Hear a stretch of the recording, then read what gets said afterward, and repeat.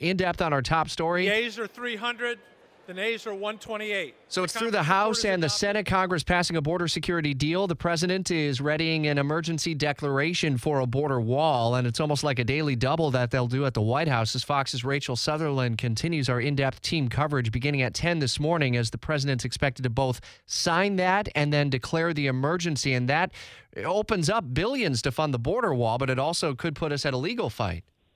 Absolutely. There will be legal challenges. I'm already hearing some state attorneys general are preparing lawsuits to counter this, and probably from Congress as well.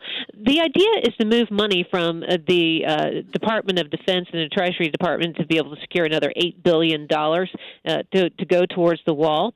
The legal pitfall the president could face is that Congress controls the money, and they're not going to allow him to move that money around. And the lawsuits then will probably go to the Ninth Circuit originally, which is not favorable to the president. But I imagine that they will go quickly to the Supreme Court. I mean, this is a big issue. Maybe the Supreme Court would fast track this one because of the prominence. Fast track how soon? Like into the summer term or fall by chance?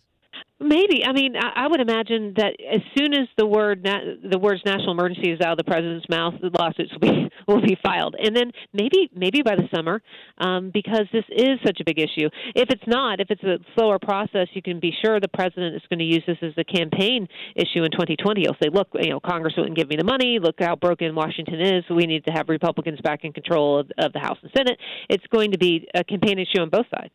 Set up to be a really busy day in Washington. Hear more from Rachel Sutherland throughout the day. Jamie Dupree just sending me a note saying the executive actions by the president would reportedly take about $2.5 billion from the drug interdiction program in the Pentagon, and then reportedly grab about $600 million from the Treasury Department's drug forfeiture fund. The emergency declaration would take about $3.5 billion in military construction money. Continuing coverage throughout the day, you'll hear the president live at 10 o'clock ahead of the Mark Kaye Show.